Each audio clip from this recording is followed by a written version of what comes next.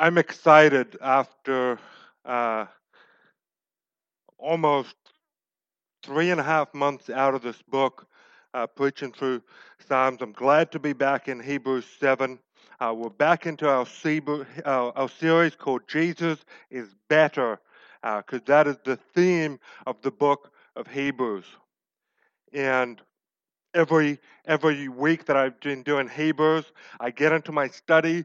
I feel like I am drinking out of a fire hose, and then I come here and I feel like I turn the fire hose on you guys, and it's been difficult, but it's been good in many ways. I believe too, and I'm already feeling like I want to preach this book again.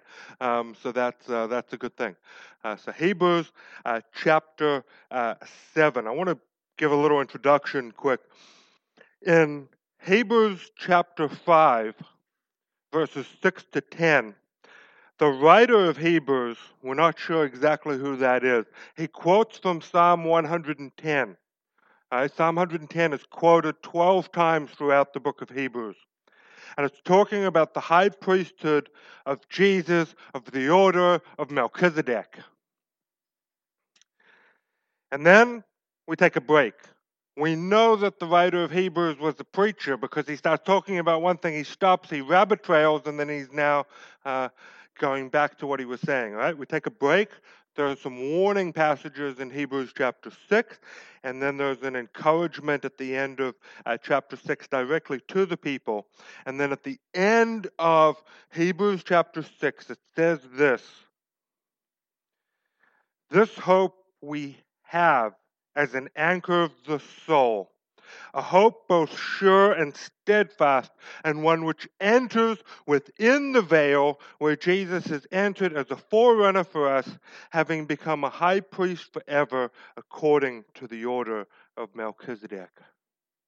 Jesus Christ has ascended to the right hand of the Father, and I think metaphorically that is what the high priest going into the Holy of Holies in the temple in the Old Testament was picturing. Ultimately, Jesus did something greater, and that is goes to the true holy place, the right hand of God. And he says, our high priest forever, according to the order of Melchizedek, sits down. All right? So Hebrews 7 is beginning again what was being spoken about in chapter 5, right? So he was talking, he took a break, and now he's like, let me keep talking about that some more. All right? This week we're going to look at the first 10 verses of Hebrews 7, okay? And we're going to try and make sense of Melchizedek. That's what I'm calling it, making sense of Melchizedek. And next week, we're going to really fly through some of the implications of Jesus' connection to Melchizedek, right? That's the rest of chapter 7. And then talking about the new covenant, all the big words, but they're good. We understand them. So far, the argument through the book of Hebrews, let me just catch you up really quickly. Jesus is better. Jesus is better than angels. Jesus is better than Moses. Jesus is better than Joshua. And now Jesus is better than Aaron and the rest of the priests. If your name's Aaron, that's okay. Jesus is better than you too. All right? All right? To summarize our text this morning, Jesus Christ is the perfect priestly representative between people and God, because his priesthood is of a different order and type to the Aaronic or Levitical Old Covenant priesthood. Right? Jesus is our perfect priestly representative between people and God. Let's read the text together. Hebrews chapter 7. For this Melchizedek, king of Salem, priest of the Most High God, met Abraham returning from the slaughter of the kings and blessed him. And to him Abraham apportioned the 10th part of everything. He is first, by translation of his name, King of Righteousness. And then he is also King of Salem, that is, King of Peace. He is without father or mother or genealogy, Having neither beginning of days nor end of life, but resembling the Son of God, he continues a priest forever. See how great this man was, to whom Abraham the patriarch gave a tenth of the spoils.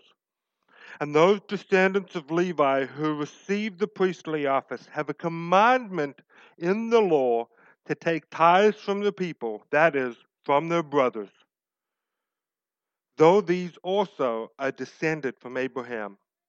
But this man, who does not have his descent from them, received tithes from Abraham and blessed him who had the promises.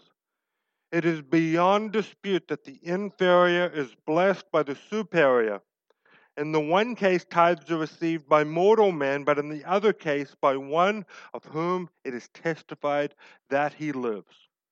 One might even say that Levi himself, who receives tithes, paid tithes through Abraham, for he was still in the loins of his ancestor when Melchizedek met him. This is the word of God. Who's confused? None of you. Cool, I'll sit down.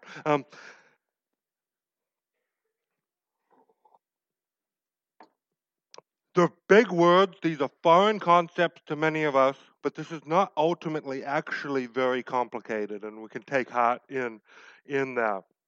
I want to make a little bit of a discussion specifically about Genesis 14, right? Let's try and make sense of Melchizedek, and then we'll get into the text itself in Hebrews 7, and I think that'll come together nicely. Melchizedek shows up 2 times in the Old Testament, just twice. Once in Genesis 14, the whole chapter we're gonna look at a little bit, and then in David's prophecy about the Messiah of Israel in Psalm 110, which we looked at last week. Melchizedek is mentioned in just 4 verses of Genesis 14, right? Just 4 verses. But he so obviously stands out in that passage and in the book of Genesis as a whole that David, hundreds of years later, comes to understand that Melchizedek is pointing forward to the promised one, to the one who would save God's people, the Messiah, the Savior of Israel, who we know as Jesus Christ. And here in the book of Hebrews, Melchizedek is mentioned 7 times, right? Probably to counteract some kind of false teaching about Jesus. I want to dive back to Genesis 14 because it's perhaps not a story that you know very well. And that story is referenced here in Hebrews 7. So there's a sense in which a New Testament story references an Old Testament story.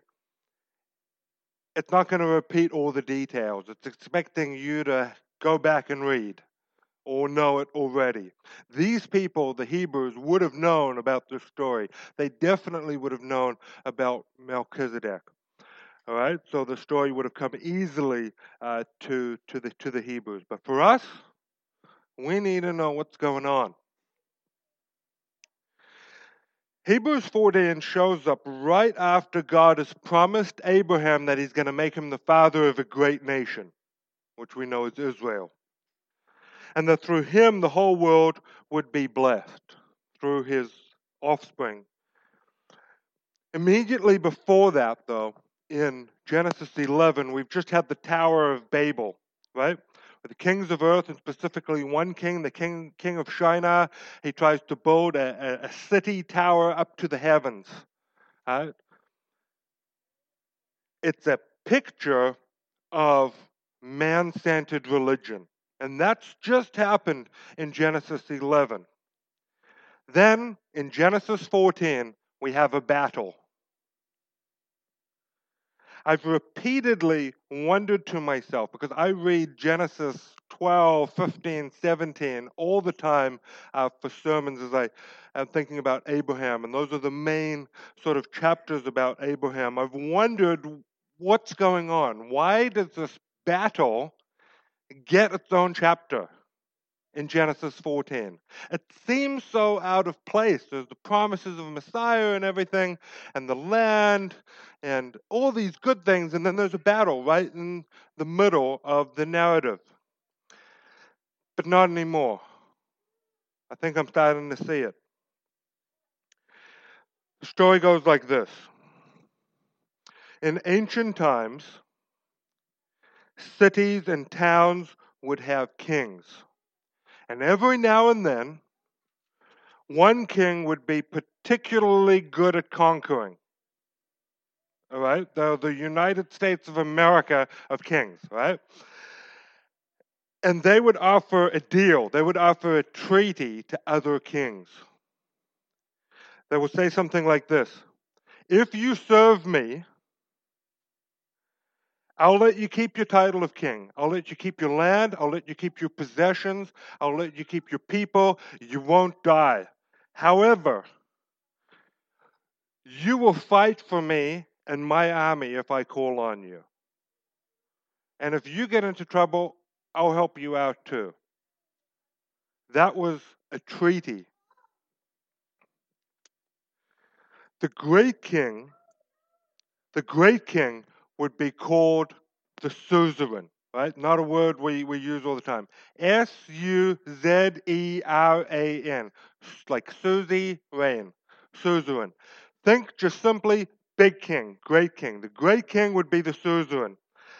The lesser kings would be called vassal kings, Vassal, vassal. So you'd have a suzerain, and then you'd have maybe numerous vassal kings.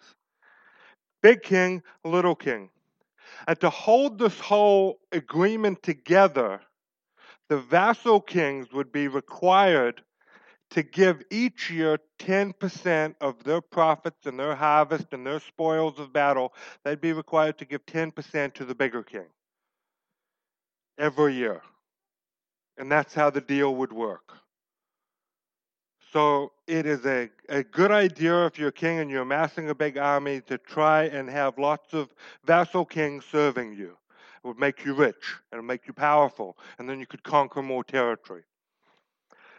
And so in Genesis 14, that is what's going on. And it's right, if you read Genesis 14, you'll see all of this play out.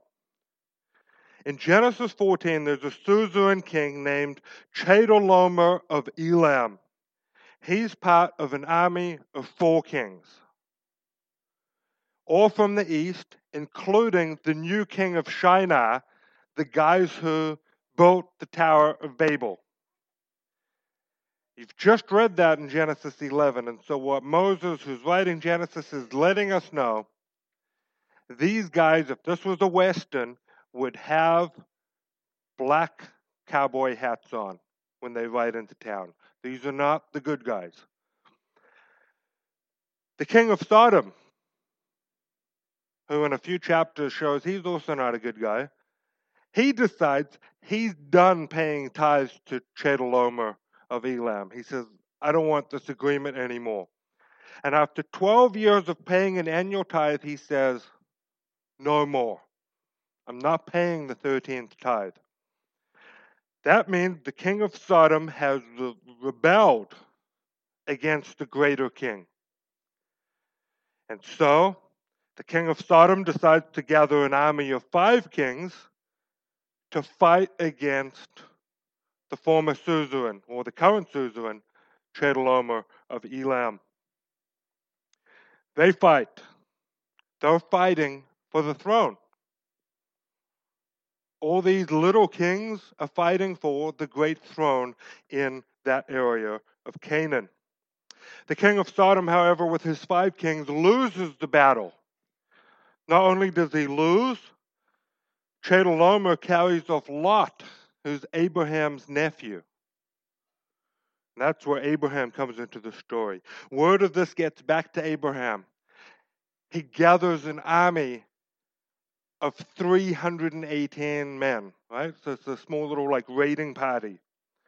They attack Chedorlaomer, defeat him, take the spoils of war, and they get Lot, and they start heading back to safety. On the way home, the king of Sodom goes out to meet Abraham. Abraham's just won the battle that the king of Sodom couldn't win. And that is where Melchizedek shows up. That is the context where Melchizedek comes into the biblical story.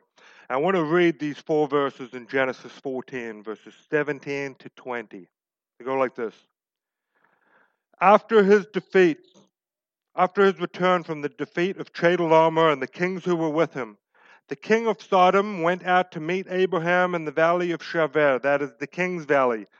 And Melchizedek, king of Salem, brought out bread and wine. He was priest of God Most High. And he blessed him and said, Blessed be Abraham by God Most High, possessor of heaven and earth, and blessed be God Most High, who has delivered your enemies into your hand. And Abraham gave him 1/10 of everything.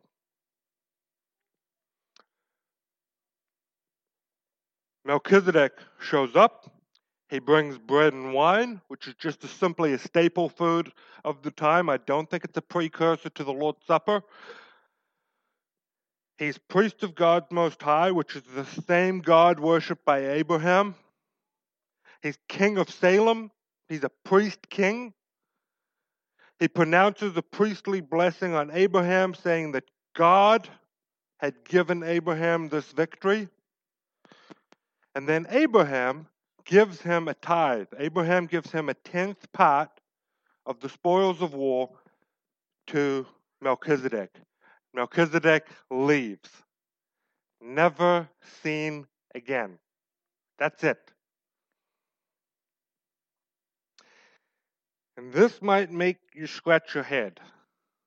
After what I've just told you, shouldn't tithes be paid to the victor in war? Shouldn't tithes be paid to the king that gets the victory? Isn't that the whole point? Abraham's just defeated the biggest king in the area, and now here, he's paying tithes to Melchizedek. We'll get to that. Very interestingly, in Genesis 14, that Abraham, despite having rescued people and taking a significant amount of livestock and spoils of war, he gives the 10th part to Melchizedek, and then he gives everything else to the king of Sodom. And he says, I do not want to be enriched by you. He says to him, I don't even want a sandal strap from the king of Sodom.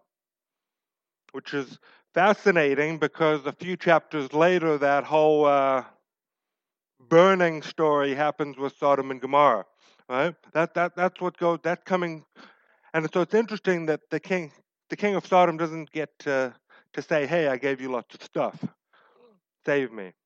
Abraham doesn't take anything. More importantly, and this is where it really clicked for me. More importantly, why doesn't Abraham take the title of suzerain? Why doesn't he take the title of big king for himself? Abraham had the opportunity to become very rich and very powerful. This is an enormous territory. If Abraham won the battle, why is he paying tithes to a king who didn't even fight? The answer to that is because Melchizedek, a priest of God Most High, represented God as a priest. And God was to be the king of the Hebrews living in Canaan. God was supposed to be king. Abraham was never supposed to be king. God was supposed to be king. And when we understand that, we see why Abraham paid tithes to Melchizedek. Abraham was never meant to be the king of Canaan. God was meant to be the king of Canaan. And that explains the book of Judges. The people of Israel said, we're not happy with God being king. Give us Saul. God is supposed to be king of Canaan. Abraham understood that. Abraham would not take that title for himself. And so if Melchizedek is pointing forward to the true King of Israel, Jesus Christ, and maybe you start to see some implications of all of this working together. And so with all of that backstory in mind, making sense of Melchizedek has led to some very large range of speculations and opinions throughout Judaism and early Christianity. I read a six-page paper on all these views about who Melchizedek was, and some truly mind-boggling stuff. A few of them. Firstly, we have a fragment of a scroll from Cave 11 of the Qumran caves, right? So that's real. It's probably in Oxford or somewhere, which speaks of Melchizedek returning as a great priestly deliverer of Israel to rule with the archangel Michael.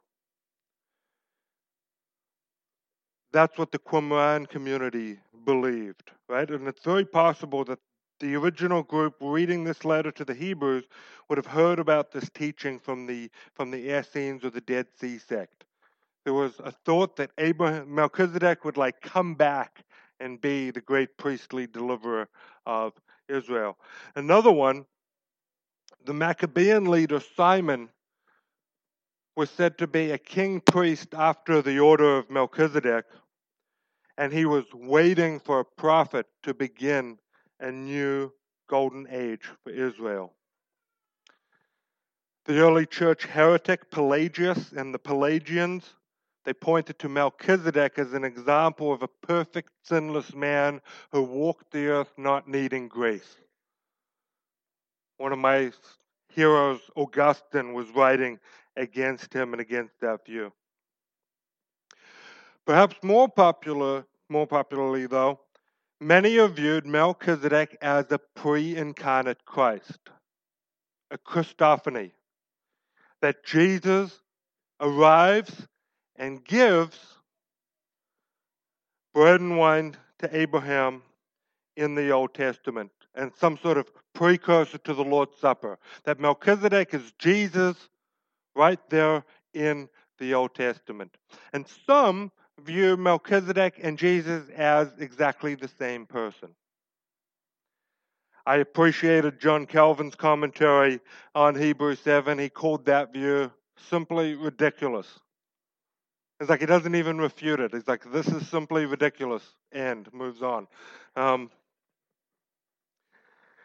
But thankfully, the writer of Hebrews pulls out some very crucial details in the first 3 verses of Hebrews 7. Firstly, his name means King of Righteousness. He's priest of God Most High. He's King of Salem. Hebrew doesn't have vowels, so they've only got consonants. Salem, S-L-M. Same consonant as Shalom, which means peace. King of peace. That's why he says that. And it's entirely likely, given the area that we've got, that Melchizedek is king of Jerusalem. That's interesting. He has no genealogy in a book where everybody has got a genealogy and is connected to someone or someone else. He shows up and he leaves. And to understand why perhaps this is being told to the Hebrew Christians in Hebrews 7 here, we need to understand their temptation. The temptation of the Hebrew people, these predominantly Jewish Christians, was a temptation to go back to Old Covenant Judaism. At the end of Hebrews, in Hebrews 13, we find out that they are being persecuted for faith in Christ. Perhaps they're not allowed to own businesses. Perhaps their families are shunning them. And so the temptation is, well, if we just go back to Old Covenant Judaism with sacrifices and priests and all those kind of things, then maybe we'll be able to open the bakery again. Maybe family gatherings will be less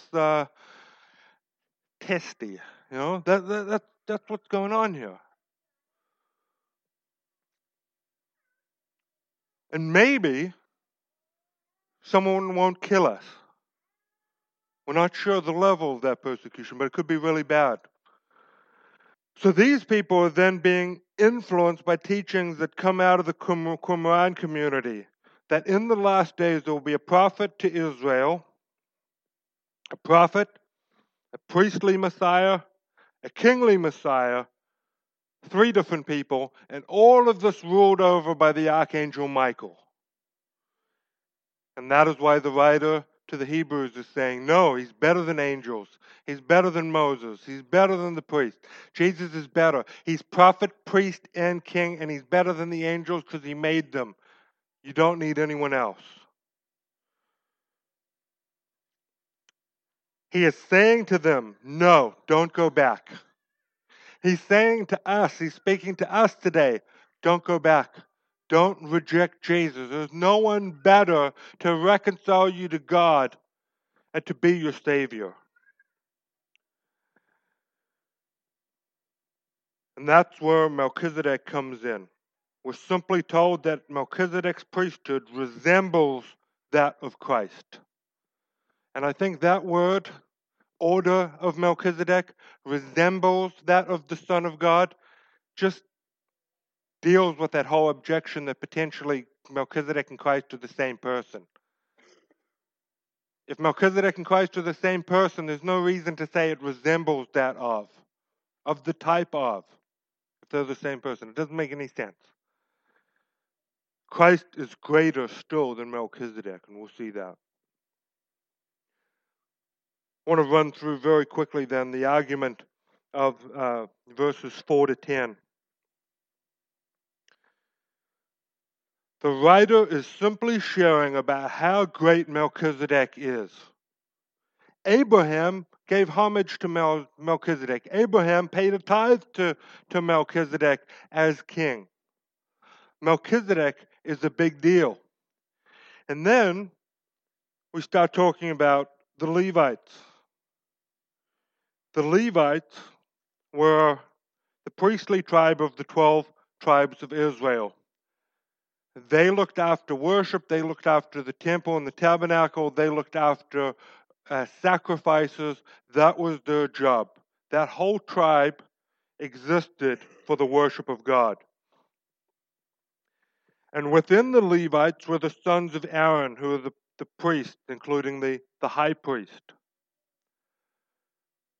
And in Numbers 3:10, it says this, you shall appoint Aaron and his sons, and they shall guard their priesthood. If any outsider comes near, he shall be put to death. The priesthood was a very big deal in Old Covenant Israel. And then, to help this argument along, we know that the Levites were forbidden from owning land. Right? That's in Deuteronomy 10, verse 8, Deuteronomy 12:12. The Levites relied on the tithes of the people. So everyone gave tithes, and that gave the Levites the ability to live. They were forbidden from owning property, and so they were forced to rely on others. That makes them, and here's the clincher, that makes the Levites recipients of tithes. They were ultimately all descendants of Abraham. They were part of the descendants of Abraham who received tithes from the people. Verse 6 to 10 contains one simple argument. In verse 7 it says this, it is beyond dispute that the inferior is blessed by the superior. The greater blesses the lesser. That's the argument. Melchizedek, therefore, was superior to Abraham, who was the greatest of all the Jewish patriarchs. You ask a Jew who's the greatest ever Jew, some might say Moses, but at the end of the day, Abraham wins out. And the Levites, the greatest of whom was Aaron, the high priest, who received tithes from the people, actually, in verse 10 it says, in some sense, paid tithes to Melchizedek through Abraham, because they're Abraham's descendants. Do we understand that? The people that received tithes actually paid tithes to Melchizedek. He's that great. Abraham is greater than Aaron and the Levites. Melchizedek is greater than Abraham. It's the Jewish equivalent of saying, who's the greatest Old Black of all time? Richie McCaw, Colin Meads? And you come up with the answer and say, let me tell you about someone greater than that. That's what they're doing. You're tempted to go back to a temporary priesthood and sacrificial system with bulls and goats and animals and a brick building. You're tempted to go back to that. Christ is greater than all. That is the argument. I want to close then with this. I want to tie these things together.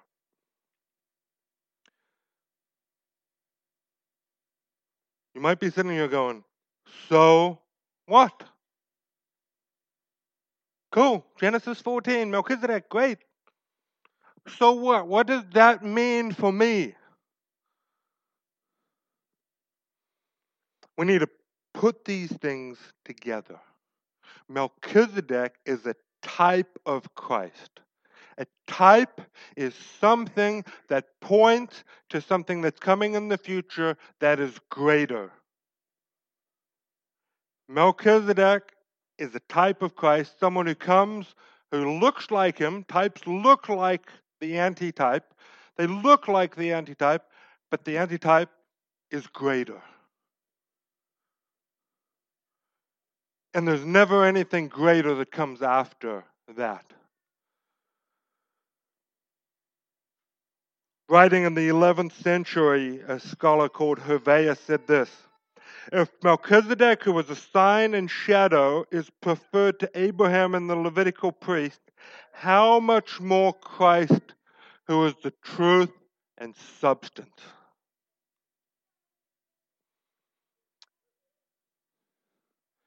Melchizedek's name means King of Righteousness. Jesus Christ is the true and greater King of righteousness. Psalm 97:2 says, righteousness and justice are the foundation of his throne. Melchizedek was the king of Jerusalem, which means peace.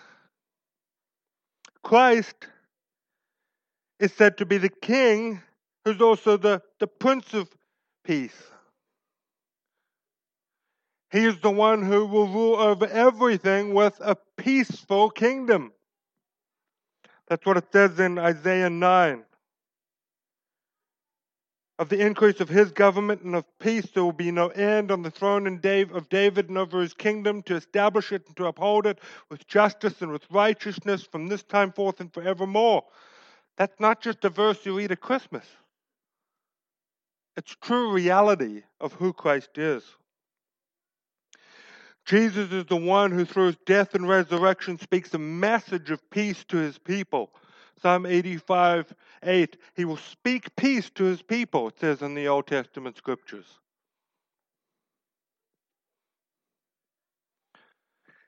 There was a prophecy in Jeremiah 23, verse 5, in the midst of the worst suffering, and this is important to us, in the midst of the worst suffering and the worst lawlessness and the most unrighteousness and injustice everywhere around, there was a prophecy from Jeremiah to the people of Israel about a righteous branch who would come. Listen to these words. Behold, the days are coming, declares the Lord, where I will raise up from David a righteous branch, and he shall reign as king and deal wisely and shall execute justice and righteousness in the land. What this is saying to us is that Jesus is the just king who rules over his people, who promises an everlasting kingdom where there will be no more injustice and unrighteousness. Isn't that what you want? No more sin, no more shame, no more pain.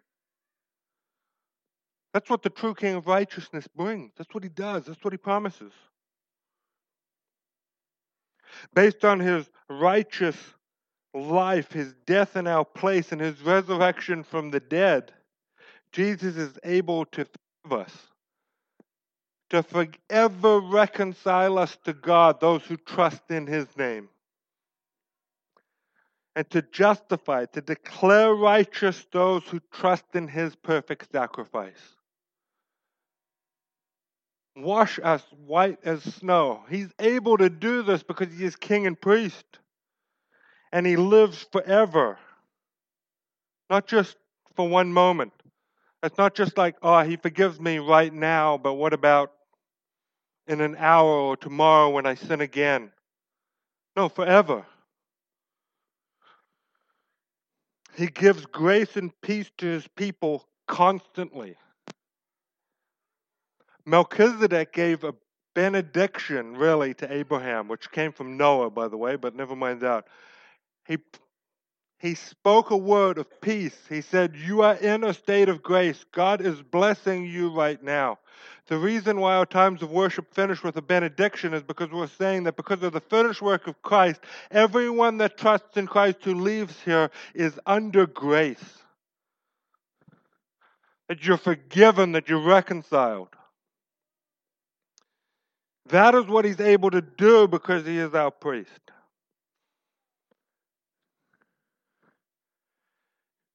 Jesus' victory came not with a sword.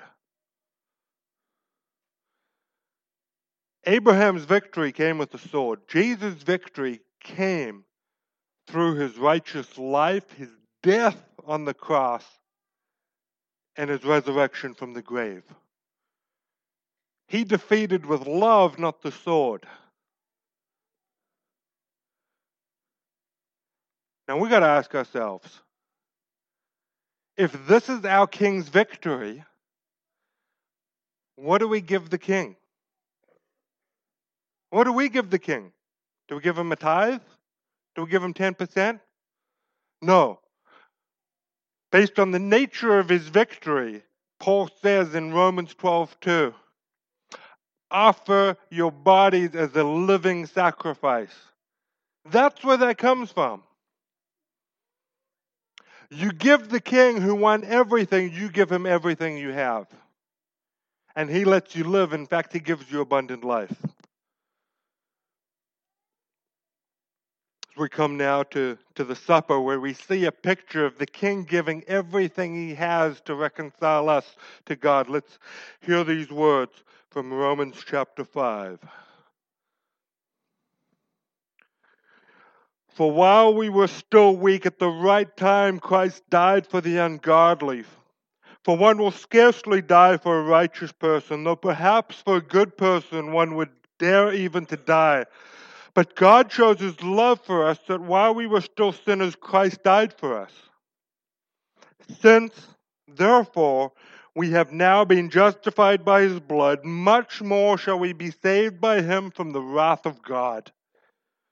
For if while we were enemies, we were reconciled to God by the death of his Son, much more, now that we are reconciled, shall we be saved by his life. More than that, we also rejoice in God through our Lord Jesus Christ, through whom we have now received reconciliation. No amount of singing will be able to get all the joy out of my heart from reading that. Let's pray.